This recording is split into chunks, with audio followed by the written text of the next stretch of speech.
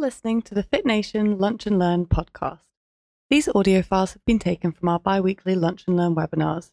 If you'd like to watch these, sign up at fitnation.co/webinar. All righty. Welcome, everybody. Thank you so much for taking the time to join us today for our second Fit Nation Lunch and Learn. Matthew, thank you so much for taking the time and opportunity to join us today. We really appreciate it. Yeah, no, thank you for the opportunity. I appreciate it too.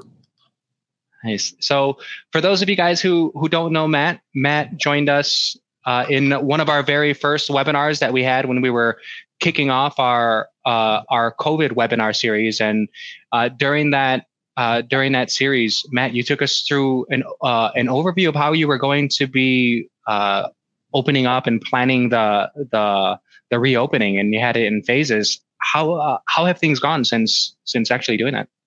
So we're still in what we would call phase one. It gets difficult because each state or federally there's different phases. But for phase one, I'm referring to our plan, which is really the first set of restrictions we had was the state of Minnesota limited clubs to 25% of their fire code or 250 people, whatever is lower. Fire code for us, 25% would have been over 700 people because we're a large club. We're 260,000 square feet under roof. So we're limited to the 250 people plus, and that includes staff. So currently we have a reservation system and we're using, this is an unintended plug, but we're using VirtuGym for that. Using the schedule component so that we have X amount of people coming per area of our club. Like there's so much on the fitness floor. We've managed to open basketball safely where one person can get a basket so that there's social distancing. So we have some of those restrictions going on. But all in all, it's gone pretty well for the members who are comfortable coming in. The most important thing we feel is we have to make the club safe and feel safe. I mean, I'm not worried about the cleanliness and what we're doing to make it safe, but it still has to feel safe for the customer. So, visually, we have to be doing some things that normally we weren't doing. We would clean, we clean overnight, but now we want to be visibly cleaning all the time and doing just some cues that mentally make people feel better. But it's been going all right. We are at about 50% of our normal attendance year to year. One of the blessings is all our pools in our city did not open. We have an outdoor pool, so we've opened that. So that gives us kind of a little bit of an advantage in the area. That's increased some member demand. So we can have up to 250 people outside as well. So we have to manage the bather load out there. So we've got reservations for pools and whatnot. And in the beginning, everybody loved it because you could do something different. But now it's kind of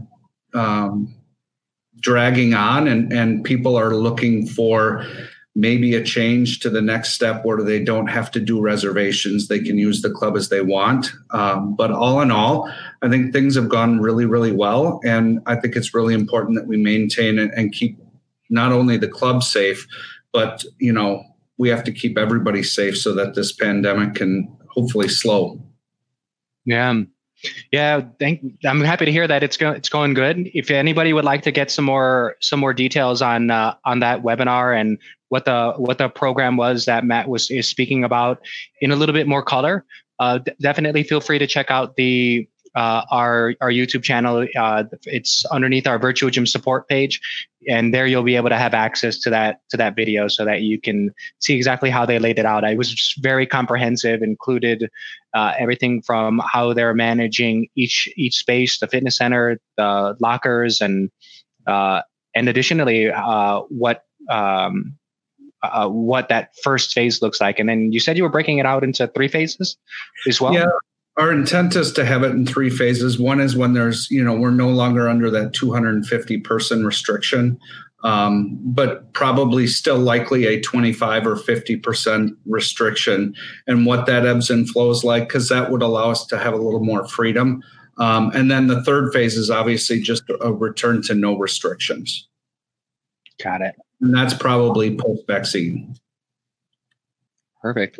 So yeah, if this is the first time that that you guys are joining us, and you haven't had a chance in order to hear Matt's story before, Matt, could you provide a little background on yourself? How long you've been working in the fitness industry? How'd you first land in fitness as a career, so that some of our audience members who don't know Rochester Athletic Club can have a understanding of who you are in the club? Sure. So next month I'll have been in the fitness industry for 20 years. So I started in September 2000. I'm a second generation club owner. So my dad was one of the original founders of the club. He had 4 partners at that time.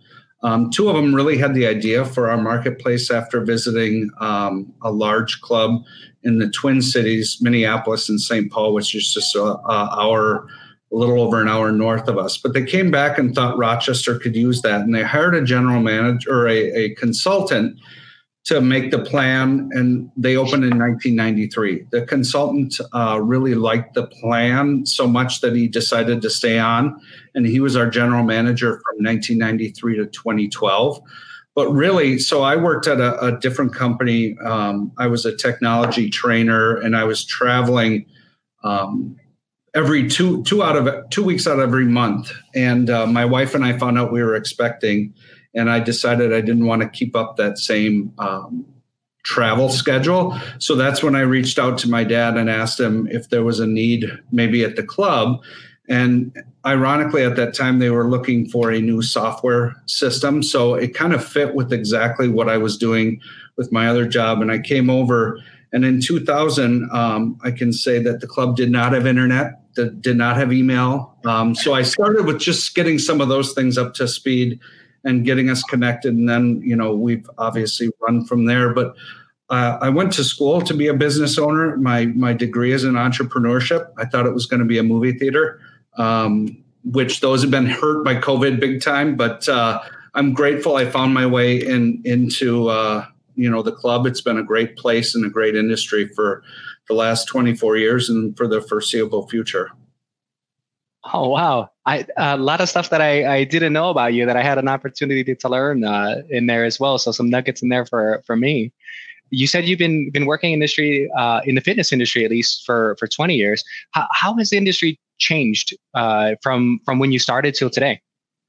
So the biggest change I've thought of is really member experience has become more of a focus since I started.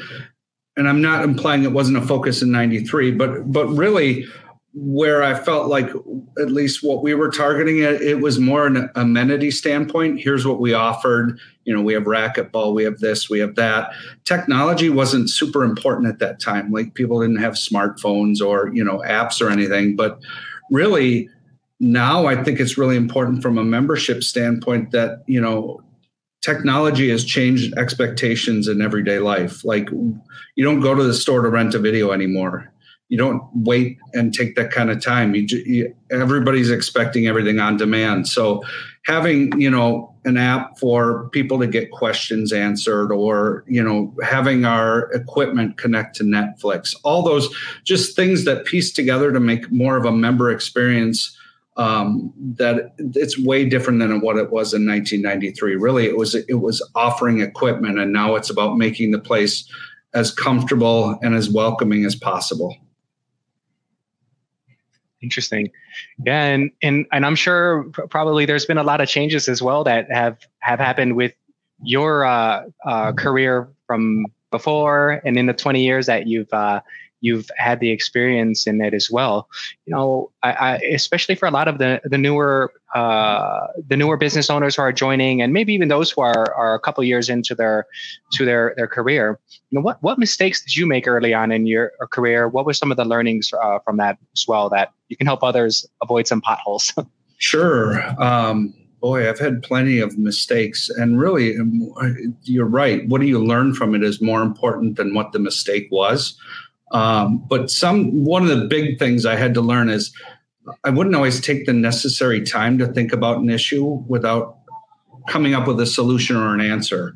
And that happened a lot early on when it was mostly involving people, whether it was members or staff, because I believed, and I still believe, that my role as an owner is to make decisions, right? But I used to believe the faster the better. And time was wasted, or I was wasting somebody else's time when a decision wasn't being made as fast as possible. What I've learned is it's okay to say I don't have an answer at this time. I need overnight to think about it. I need an hour to think about it. I'll follow up with you in a week. Whatever it is, define what that period is, but take a little time to think about that because I've learned that it's important to pause and think about decisions sometimes.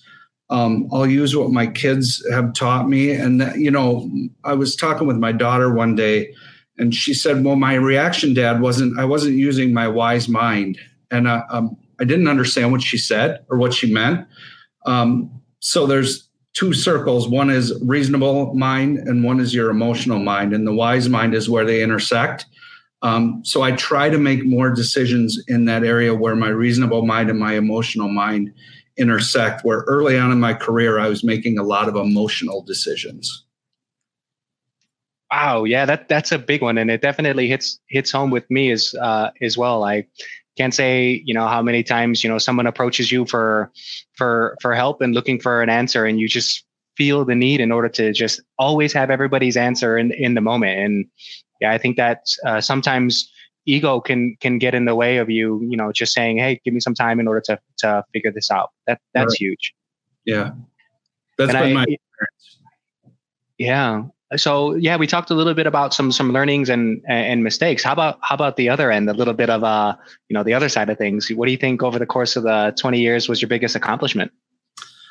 So the thing I'm most proud of are the people I'm blessed and lucky enough to work with. I really recognize that they have a choice on where they want to spend their time, effort, and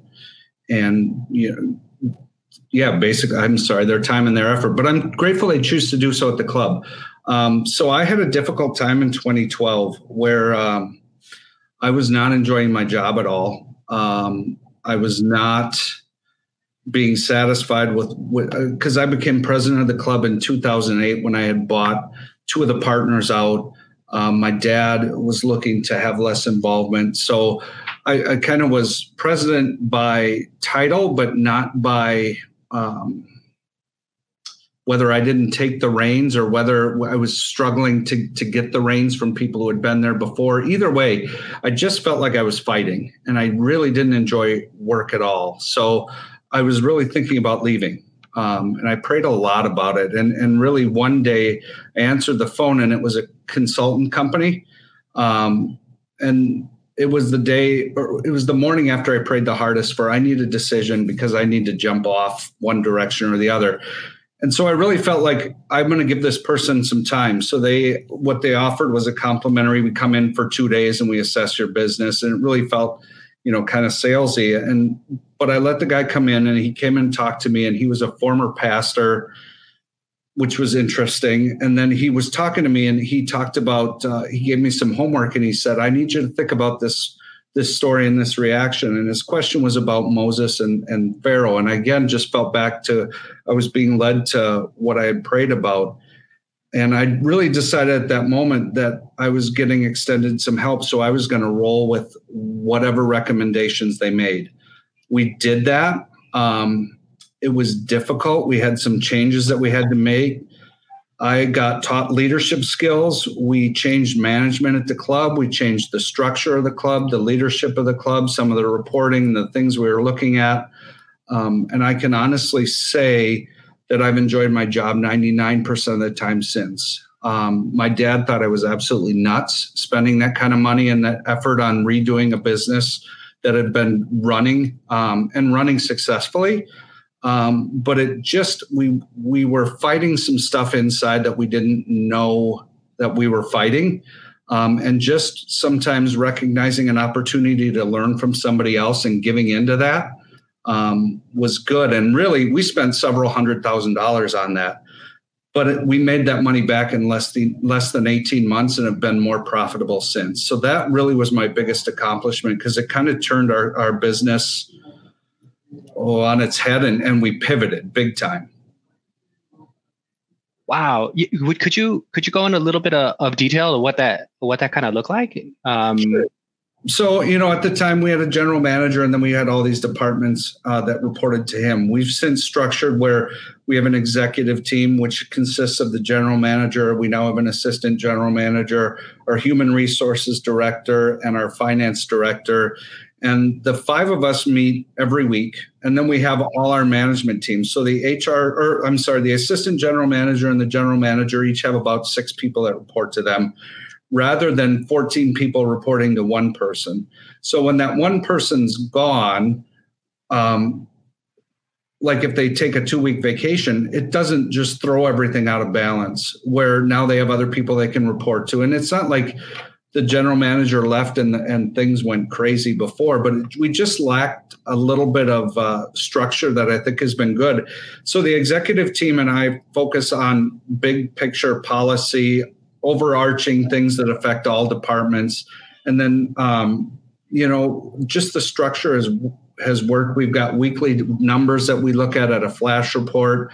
And just, I don't know, the camaraderie of the team is better. We're focused on different things. We changed really the values of the club about 1.5 years after that. And really that kind of rolled through and changed the culture over the next 5 years.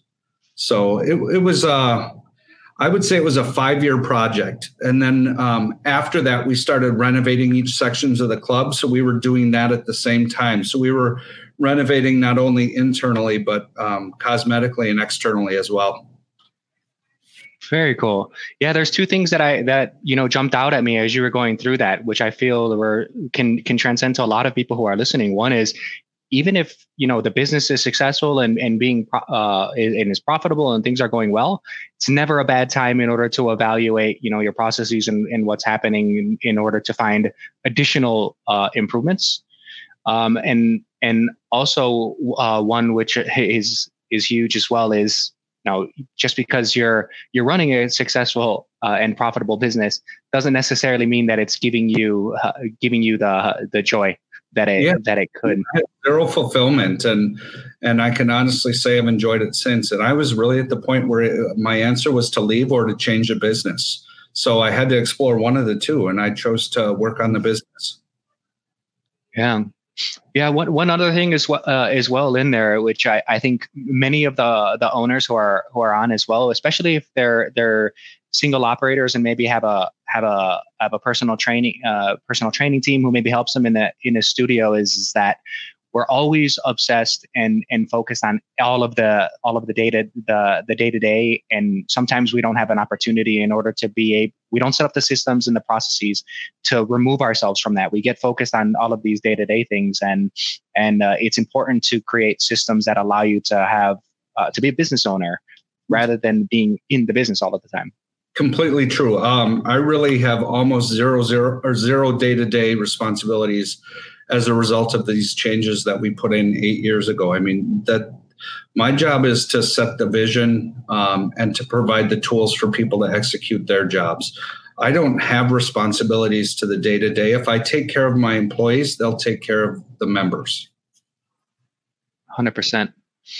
Awesome. So yeah, wanted to switch gears a little bit now. This way we can dive deep into something that we want to call the operations deep dive. Okay. So here's where we want to take this segment of the webinar and have a chance in order to dive into either a program that you've implemented within the organization or a challenge that might have presented itself in the organization, and really dive into some of the the gritty details as far as what that looked like. Is there something that? Yeah. So one thing that came to mind is, in 2019, now it's not necessarily, I think, the problem that is interesting, but I would think the approach we took to solving the problem is more of the part that we did that was a little bit different, at least for us. But I want to talk about when we changed our sick and vacation, where, full-time employees got either sick or vacation time, to getting a PTO, which is a bank that they can take for paid time off, and how we approached that and problem solved it. So That same executive team, the general manager, assistant general manager, finance director, HR director, and myself, we meet every year to set goals for the business. We used a form that I got from Rex when I first started in Rex roundtables. And I'm blessed and fortunate enough to be in Roundtable 2 with some great operators. That has been one of the biggest gifts, and that happened around 2012 too. So that's influenced a lot of this. But really, the sheet has first agenda goals, which refer to the overall business. Second agenda goals, which focus on core strategic elements of strategy, structure, staffing, and systems. Third agenda goals, which are leadership and development goals, and then getting better goals, where you look at improved efficiency or effectiveness. So what we each do is we take this blank document and we bring 3 ideas for each type of goal. And we agree on what we're going to put down on paper and measure against for the rest of the year. So we usually have somewhere between 3 and 6 goals per section. And when we converse, we usually have crossover on some. But we check the status of these goals at least 3 times a year, partially because I have to report them to my Rex group when I go. But that cadence seems to have worked for us. So since we really started that, we've been successful in completing almost every single item on the list, or we realized we had to pivot and change something as we were working through. But I can really only think of 1 or 2 in the 8 years we've been doing this, 1 or 2 items that we hadn't completed out of all those goals. But we usually walk away with an understanding of why. So one of our 2019 goals was to change that sick and vacation to PTO. So the general manager of the club is also in a Rex group. We felt it was important to understand what's being offered from a benefit perspective in the club industry. So we each polled our roundtables. I'm also in a local roundtable, which I highly recommend too. I'm in a family business roundtable, happens to be the focus of the one I'm in. But I asked them what they're offering for benefits too, because really when I'm looking at employees, I'm hiring the same people that they're hiring. So our benefits needed to be comparable, more so, in my opinion, with what's local than what's going on in the club industry, because I'm not hiring from all over the United States. I'm focused on what's available in Rochester, Minnesota. But we took all this information, we put it in a spreadsheet to boil it down and just kind of see where we fit. But where we changed some things is we took and met off-site then at that point. It was a big enough deal where we wanted to get away from the day-to-day, get away from the daily distractions, and we really wanted to focus on it. So we scheduled at another business in Rochester. We scheduled a meeting in their conference room. We compared the data, shared our thoughts. We agreed to the migration of how we're going to convert people who have banks of hours. We created a presentation, updated the associate handbook, and got a form ready all before lunch. Because we sat there, took the time, did the homework, but we got away from distractions. When we were also there, we had an agenda and we tackled 3 other things. One of the good ideas I felt came out of there is we now sell a guest pass package, just like people sell personal training packages. But for our members who bring a frequent guest from time to time, one of the feedbacks we kept getting through our survey system is I'd like a cheaper alternative to bring guests if they wanted to bring one of their kids' friends to the pool every so often. So during that meeting too, we kind of came up with a guest pass package and what that looks like. But I think it's important every once in a while to take it part of your team, focus on a specific project, and get out of the business and talk about it. Because, we still had some stuff to finish when we came back. Our finance director needed to update the payroll software and everything. But really, we got a lot of that work done in a short amount of time because we took the time to get away from distractions and we collected the data first. So that, I think, was a successful way we navigated that problem. Yeah, that's super interesting. As far as the trigger, what was the thing that made you reconsider and take a look at the PTO program and start to create some of these changes? Was it difficult in order to start it, to continue to attract key roles or something else? No, really. my HR director will laugh at this, but he's asked me probably 10 years in a row to look at this program. And 10 years in a row, I would say I'm not very interested because I knew it would upset my dad. That's the balance of a family business you have to watch sometimes, that maybe, if you're a founder, you don't have to. There's certain things I know that are kind of off limits. I felt strong enough that it was a time to approach that. But we had plenty of staff who were interested in that, because the biggest employer in our town is Mayo Clinic. And Mayo Clinic employs literally 25% of the town, of the total population. So they do that. So whatever Mayo kind of does, somebody's always connected with somebody who works at Mayo. So whether they had spouses or whatever. So we've had some internal pressure to do that for a while.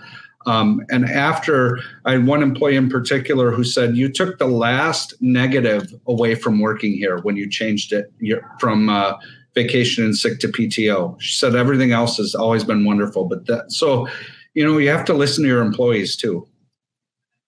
That's amazing. So if I understand the process correctly for others, in order to be able to kind of like take that and follow it, you, from what I gathered, it was a combination of, one, finding a group of other club operators, sync up with them to have an understanding of what their PTO packages look like, so that this way you can reference those as a guide. More importantly, look at the local, get together with a local group as well, and understand what the PTO options are in the community, because that's exactly who you're communicating with. And then when you go in order to design these programs with your team, it's a huge advantage in order to go offsite, away from distractions, in order to be able to come up with these plans. And it'll help the plan come together in a couple hours, from what it sounds like. It came together faster than I thought it would. But, really, it was a matter of, I happened to collect the data, but I really wasn't paying attention to the data till we got in that room. So yeah, it's asking the right questions and then putting the data in a way that's understandable for the group who's going to be making a decision. So we talked through it in a short amount of time, and really it's been great. Yeah. Awesome. Yeah. And so kind of piggybacking off. Oh, sorry, Derek, go ahead. I was going to say, is it safe to say then, so obviously your company culture and, coming up through the generations is something of super importance to you guys. So although you're kind of making these goals with the leadership team, I think it's safe to say that with a lot of these programs, you're actually really relying on the rest of the team to help implement. Obviously, this particular program with benefits is probably a little bit more complex, right. But with other programs. No, that's huge. Yeah, absolutely. I mean, one of the values that we have as a company is to empower all associates. I really feel strongly like each of us bring a special, unique of what makes you, your skills, your talents, your perspective to your job. So it doesn't make sense for me as an owner to tell someone how to teach a yoga class. We hired them because they know how to teach a yoga class. They've got the personality for it. If they need me to instruct them how to teach a yoga class, we aren't going to have a successful yoga program. So really, yeah, hire people and give them the opportunity to do their best work.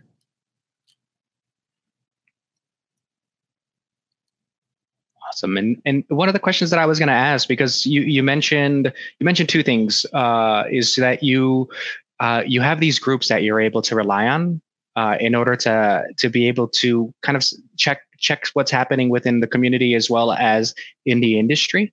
Yeah. I'm not sure, what others are doing who are on this call as well, but what professional associations are you a part of, and what would you recommend for them to start getting involved and have access to some of these resources like what you have? So the ones I'm a part of are Rex Roundtables, which is they have a bunch of different club roundtables, and they have different roles, whether it's they have a personal trainer table, they have a sales table, they have a GM table. I happen to be in an owner's roundtable.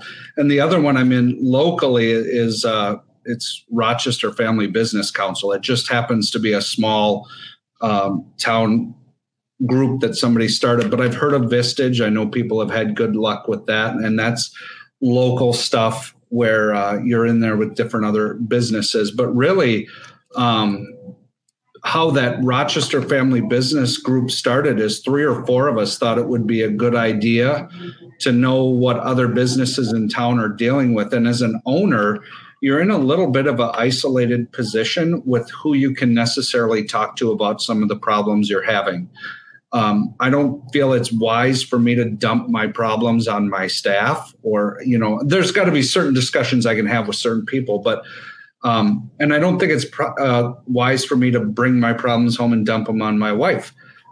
So we thought it would be a good place to find something with other owners, and both of them are a safe place for you to go, look, I'm struggling with this. And it's really been beneficial. So if there's not something like that in your area, don't be bashful to make a couple of phone calls to maybe some either businesses through memberships at your club, or just people small businesses you admire, and ask them if they would ever be interested in forming a small group. We meet once a month for 2.5 hours for that Rochester Family Business Group. That's pretty decent.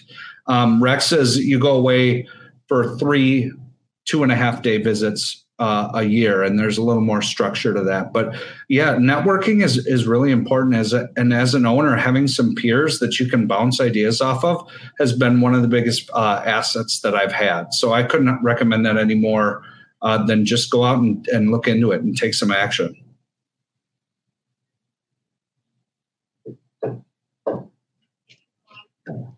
Awesome. Yeah, thanks for that.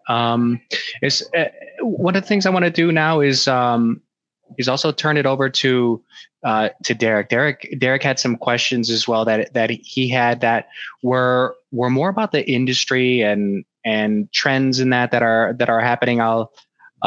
Derek, can you jump into those as well? Yeah, of course. So I think you're going to come at a very unique perspective from this, Matt, just given that, you've been in the industry for, I think you said about 20 years, et cetera, coming up through the generations.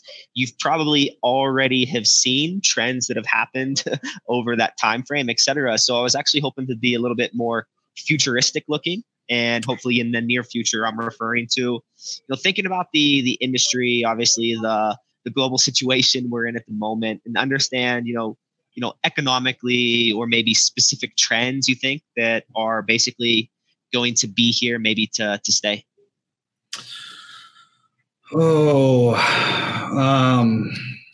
Trends. So what's been fascinating to me, just going through the pandemic like everybody else, I happen to have 3 teenagers at home. So going from where we were literally home, we had to stay at home. The stay-at-home order is what it was called here. I really became very aware of how social creatures human beings are, and how much certain people need that social interaction over others. My youngest is by far my most extroverted kid, and she just needed that. And when we weren't giving it to her, unfortunately, she was sneaking out and getting it. But that's neither here nor there. It stressed the importance of, I think the club industry's got a unique opportunity going forward, because we're going to be a social place that if these trends continue where more people are going to work from home, I think clubs are going to be more important to have some social spaces and the ability for social interaction. Obviously when some of the threat of being within 6 feet of each other, masked or unmasked, when some of that social anxiety goes down, we're going to be an important place where people spend a lot of time, not just getting physically stronger, but having some emotional activity, having some social activity. And I'm going to work on stressing here how we're going to be a community for our members to be able to just meet, socialize, and engage in some of that stuff that people just won't get because they've been shut in at home, or maybe they're now working at home. So we're going to really focus on what we can do to engage people. I was going to save some of the audience questions for the end, but I think there's actually an interesting one here.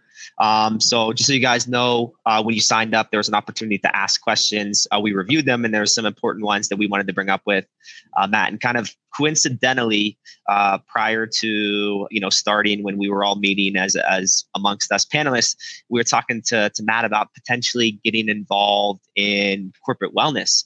And I think that kind of hits on this aspect that you're talking about, Matt, where we're very social beings. So obviously you're talking about remote employees potentially from your perspective, but Right. all the local businesses, you said, Mayo Clinic is huge in your area. The rest of the companies that are employing the other 75% of the area, et cetera. So I'm wondering what kind of trend, or if you see any kind of opportunity getting in that space, kind of tackling that trend of that social desire.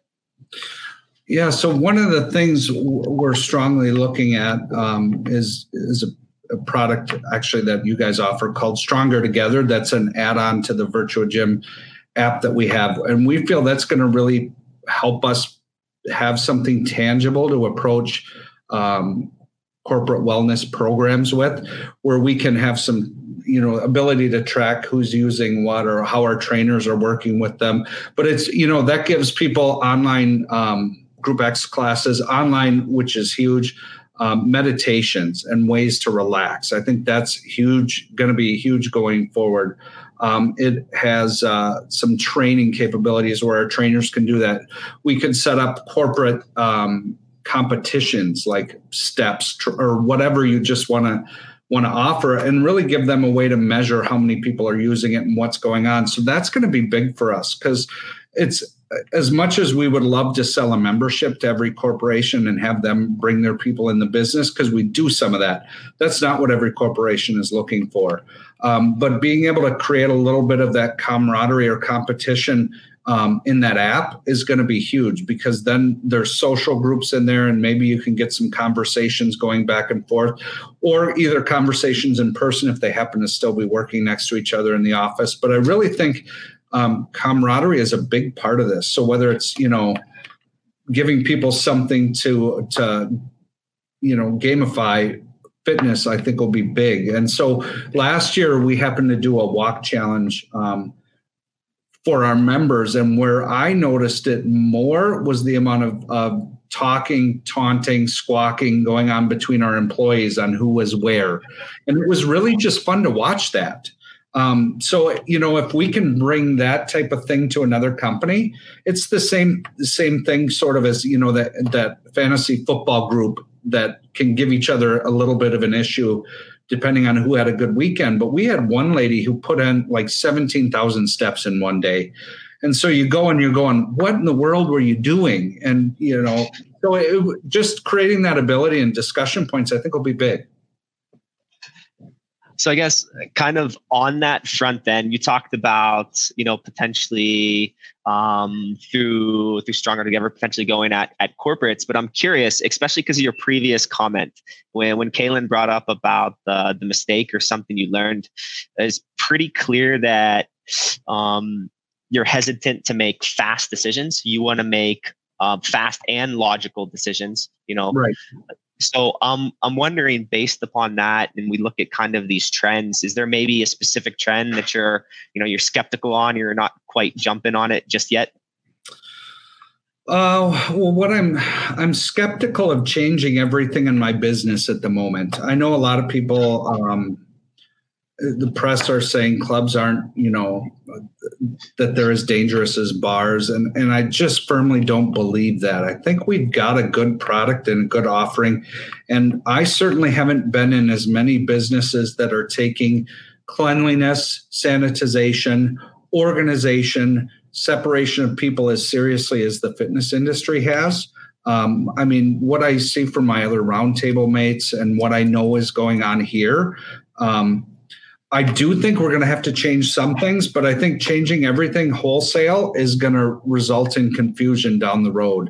I do believe a vaccination will come. I do believe that things will return a little bit back to where they were, but we will all have a different appreciation for whatever value we felt was violated during the pandemic. So being aware of what some of those are, and like I said, in watching my kids, the ability to have social interaction, especially now with school being what it is. So I just really feel if we're given the opportunity to be a safe place, we need to take that seriously and make it safe and comfortable. But that's one of the big things is I don't want to overreact and all of a sudden, spend the infrastructure to move everything 6 to 10 feet apart and do all that, where I find out in a year from now that may not be necessary. But I'm being cautious about making some of those changes. I mean, we obviously have every other piece of equipment marked off so that it's safe. So right now we are at half capacity for our equipment. But when I go and start planning equipment purchases and whatever, I want to have a little bit more data of what's going on before we spend that kind of money. That's understood. So, I mean, obviously there's many different opportunities for different ways to drive a business. We're going to make logical decisions based upon basically implementing process by process, and instead of trying to do some kind of face over right at the right from the very beginning, which is having been here 20 years, I have the good fortune or misfortune to have survived 2008, 9, and 10. Like, I know that we had to draw back and reset and do some things then, but we didn't do wholesale changes then either. We looked at what was inefficient and we stopped doing what was inefficient. And we started to stress what people were looking for. And those are the things we got to do again. No, excellent. I think I have one last question before I pass it over to Kaylin. This was actually another question from the audience. So we're talking about all these different trends, the future of the industry. This particular individual seems to see Peloton as a potential in-home product that is going to threat online coaching. And they wanted to know from you, Matt, if you also felt that. So I think Peloton is probably the biggest one out there that I would say would be a threat. And you can get some socialization through that platform, with other, and there's some competition with other riders, and you get call outs from coaches and different things. But in the long run, that's still not going to give you social interaction, human to human, face to face, which I really think, is going to be critical, that with people, again, working from home, we're going to be able to provide that. Restaurants are one thing, but a lot of people don't go out and eat with a mixed group of people. When you come to the club, it's more of who's there, and having access to people you wouldn't have had access to before, and learning something, finding your tribe, finding your group of people who have similar interests or similar exercise habits, and then building a network from there. I think we're uniquely positioned to do that. So I think Peloton is interesting, but I still have yet to go to a garage sale where I don't see home equipment in the yard somewhere. So it's not a long-lasting solution for a lot of people. It may be, a perfect product for 10 to 15%. We're a perfect product for 18 to 20% right now. The goal is to increase that, but I think as an industry, we just need to demonstrate we're safe, and people will come to realize that health and wellness are a contributing factor to being, more resistant to things like COVID. So I think we may come out of this with a bigger appreciation of what we sell and what we do, where that number might increase, and there's going to be room for all of us. No, that's an excellent point of view.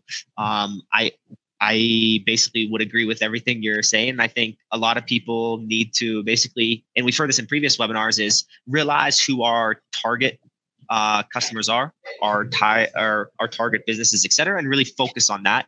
Ultimately we have the best fit. So we still have that opportunity, as you mentioned, that 18 to 20%. So Kaylin, I'll pass it back over to you. I know you still have plenty of other questions that you wanted to get to Matt during the Lunch and Learn.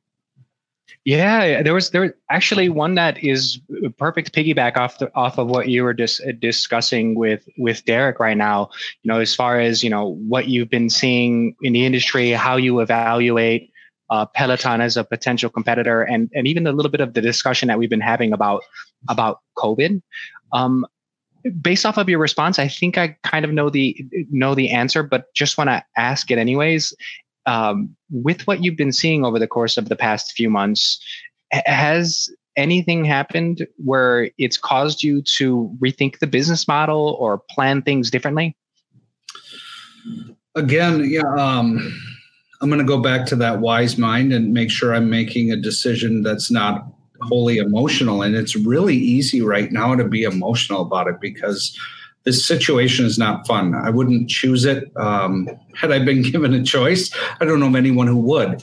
But I do think, the things we're going to have to do is really market more on safety, on sanitization, make sure, that our websites reflect that. So go back and view your website and make sure it's not showing a jam-packed or group exercise studio. Make sure that I'm not saying that you have to have everybody in a mask or everything, but make sure you're showing things that will appeal to the market that is out there today. I mean, we've certainly made, mistakes in some of our social media posts, and it immediately when you post something where people feel like it's a uncomfortable picture where either somebody has a mask down or they're too close. But really, you gotta be on your game for those postings and make sure that they show that you're being responsible and that you're a safe place to be. And I think if we focus on that messaging right now, that's what's most important. We sent a survey out to all our members who are currently frozen with us. And we have about a third of our membership is chosen to, they do want to come back. They're just not comfortable coming back now. We're trying to get a better idea of what are they looking for to change before they're coming back. And some of the variables we can have an impact on, some of them we can't. So it's important for us to know how many people are waiting for a vaccine to come back, how many people are waiting for masks not to be required to come back, how many people are waiting for a little more freedom where they don't have to structure their time where they're on the fitness floor for this 90 minutes and they're going somewhere else for this 90, which is what we need to have for a reporting perspective right now. But so we can get and maneuver our business to hopefully take advantage of already interested parties. I mean, people who've experienced our brand and our club before, that's the lowest hanging fruit we have. But at least now we'll be targeting our time, money, and effort rather than just guessing. So just looking at some of those things and getting feedback from your customers, I think is huge. Definitely. Another question I want to ask, this one is from one of our partners. So I want to go ahead and put it in here. So this isn't from an operator's perspective, but actually one from one of our partners that we work with. And so I'm actually kind of curious about it as well for our teams as well, who are dealing with customers or prospective customers as well. As an owner and an operator, how do you think that owners, operators, and GMs prefer to be contacted by vendors during the following months of lost revenue and most likely on a spending freeze due to COVID-19? Yeah, so to me, it doesn't matter to me whether I'm reached by a voice message or, a phone call or by an email.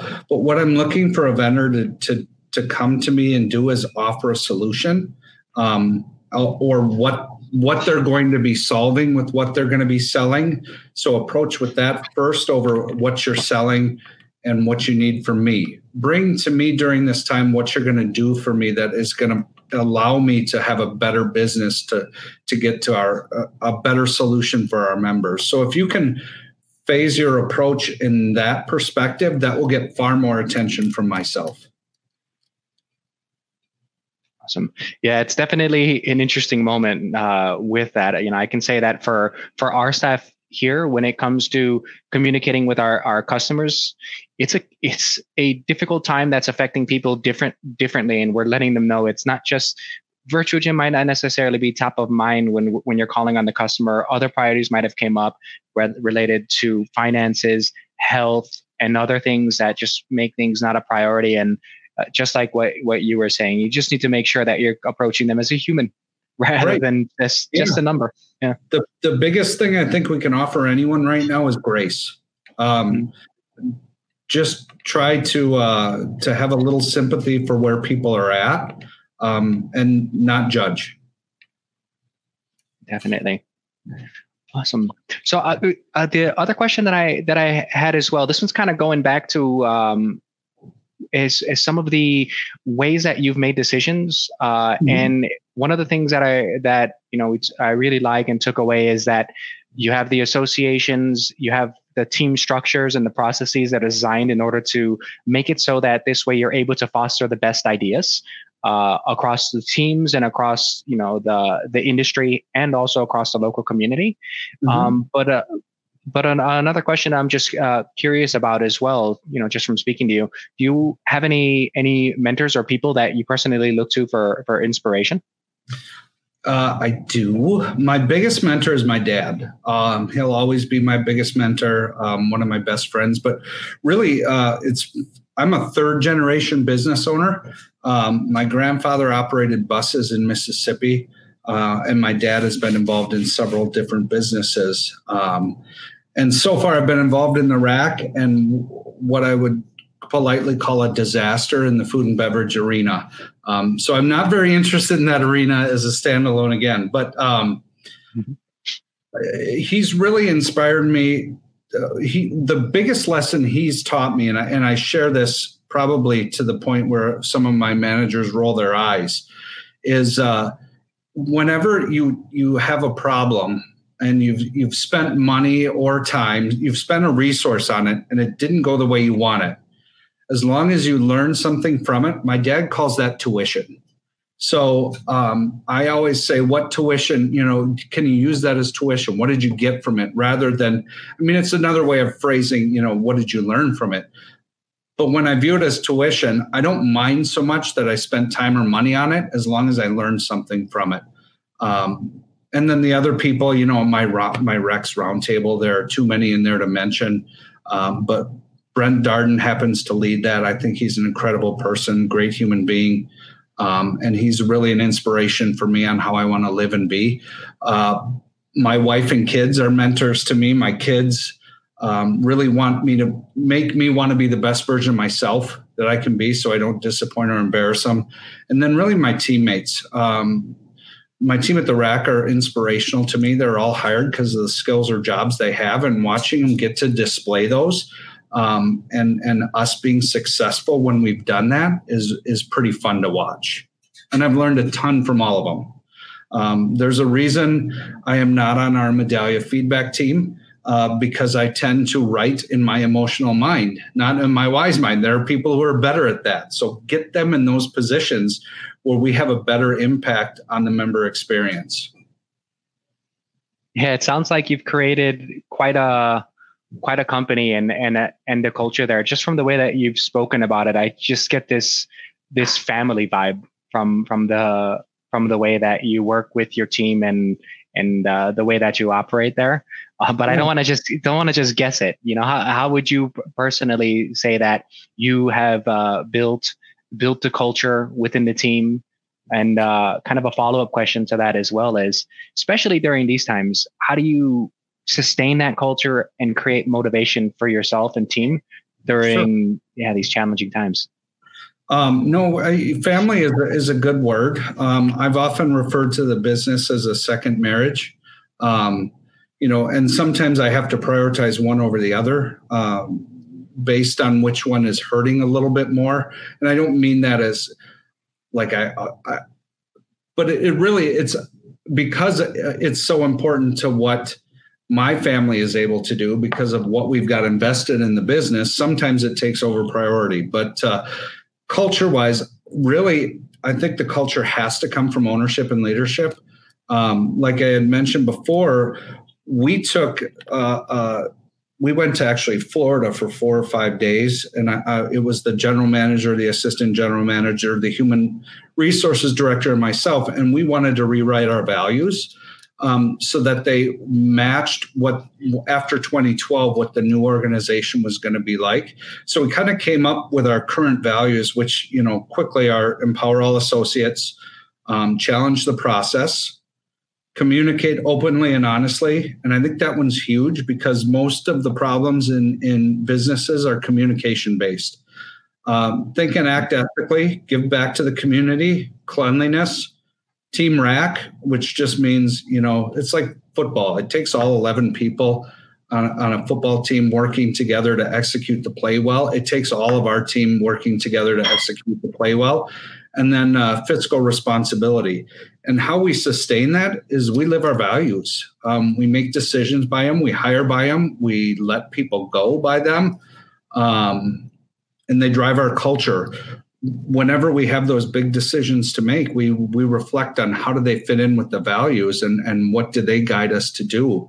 But it did take a lot longer to infuse the new values into the business than I thought.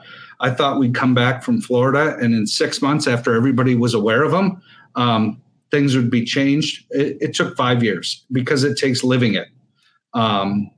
And then there was turnover from the previous group that didn't align with the new values. And as sad as it is to say goodbye to some people, when they don't fit their values, they'll be happier somewhere else, and you'll be happier with them somewhere else.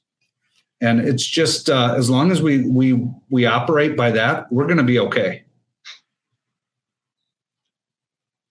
Awesome. And then last thing I want to do is also, which we've done in the past webinars, we're using a new software. So we don't have the little hand raising button now in order to allow people to jump in and ask some questions. But at the end of the day, this is your webinar and time to ask questions as well. And we want to make sure that we're reflecting, some of the questions that you would like to be answered as well. So if you're in the webinar right now and you feel comfortable and would like to go ahead and ask a question and aren't shy as well and would jump in on the microphone, go ahead and just use the chat section right now in order to, for me, it's a little blue bubble at the bottom that has a little chat icon. If you click on that and you send a chat to us at the moment and you want to go ahead and jump in and ask Matt a question, feel free and go ahead and put that chat in there saying that you'd like to go ahead and do that. While we wait for that as well, I heard a little sound come through on my end, so I think that somebody went ahead and chatted. So we'll be able to go ahead and unmute you. But while we wait to see somebody come through, one of the last questions the last question from my side is, I've obviously have seen all of the success and anytime I go to IHRSA, we're hearing so much about your organization, Matt, and always talked about as one of the best clubs in the nation. What do you think has been the key to the success of the business and your personal success over this time? Oh, that's a pretty humbling question. Thank you for your kind words. I really work very hard to take care of the employees and do the right thing in the moment that we can. And I really feel like my team is a bunch of people with the same mindset where we try to do what's right in the opportunities that we're given. I think we're lucky enough to have, some great insight from the people who started the business on starting it the size they started it, which was crazy for a town of, it was at the time 100,000 people. We've added 40,000 square feet since, but we've really just tried to reflect what Rochester as a community is asking for. We have an indoor park we call the Neighborhood. It's a 35,000 square foot indoor play area, really, for 8 to 13-year-olds. It's not going to be common for a ton of clubs, but we're in Minnesota, where 9 months out of the year, having a 35,000 square foot play place for kids is pretty important. So just being responsive to our community and doing the right thing when we have the opportunity, I think has been part of our success. Awesome. And one question did come through from Alexis as well, Matt. So the question that she asked is, I think related to COVID and the uncertainty that's happening right now, which is, what do you think about the next 4 months? So the next 4 months for us, really, we were fortunate. We had a really good January and February, and then obviously the wheels fell off the bus. We didn't even hit the brakes; like it just broke down and fell apart. And we were closed in March through June 10th. Really, for us, it's about going through the rest of the year and operating at a break even is really what we're trying to strive to do. And if we can get to 2021. Having 2020 operated as a break even, I'll consider it a really big success because that allows us to be around, which I think is going to be important because not every gym, unfortunately, is going to make it. In our community, we've already lost, 10, 12 restaurants. I mean, it's just right now it's to to survive and be a safe place for the next 4 months, and then really to learn where things are at, because we're getting a whole bunch of information on both sides of every equation, and we're going to continue to get that through the election, unfortunately. So once maybe that dust settles, we'll have at least some momentum that is worth building towards. And yeah, that was the question from Alexis. Thank you so much, Matt, for answering that one. And a next one that came through as well is from Frank. And Frank is asking, Matt, how much of your business depends on personal training, and what do you see the future of it for the next 4 months? So, we typically were operating at about a 70% dues, 30% non-dues. A big chunk of that is tennis for us. Personal training is important for us, but it's probably our largest opportunity to continue to grow. So I've really seen we have a lot of clients who are a little hesitant to come back, and we're starting to slowly see that. Really, they just need the opportunity to get somebody in and have a session with them and show them what the new gym post-COVID is like during this transition time. Once they've accomplished that, they're really set. People get comfortable and they understand what's going on, and the routine is different. But it's interesting. I just heard a conversation between a member and a trainer today outside of my office, and the member just isn't comfortable yet. They want to work out in this one area of the club where no one else is. They don't want to be intermixed. And we just have to, again, show grace and be respectful for where people are at. I know that probably doesn't answer the question terrifically, but we're being patient and being educational where we can is really the approach we're trying to take. Yeah, thank you so much, Matt, on that one. And we are at time already. So lastly, I just want to say thank you to everybody who took the chance in order to join us today. Thanks again, Matt, for sharing your time with us as well, and those words of wisdom with us and our team and everybody who's joining us today. We really appreciate it. Yeah, thank you.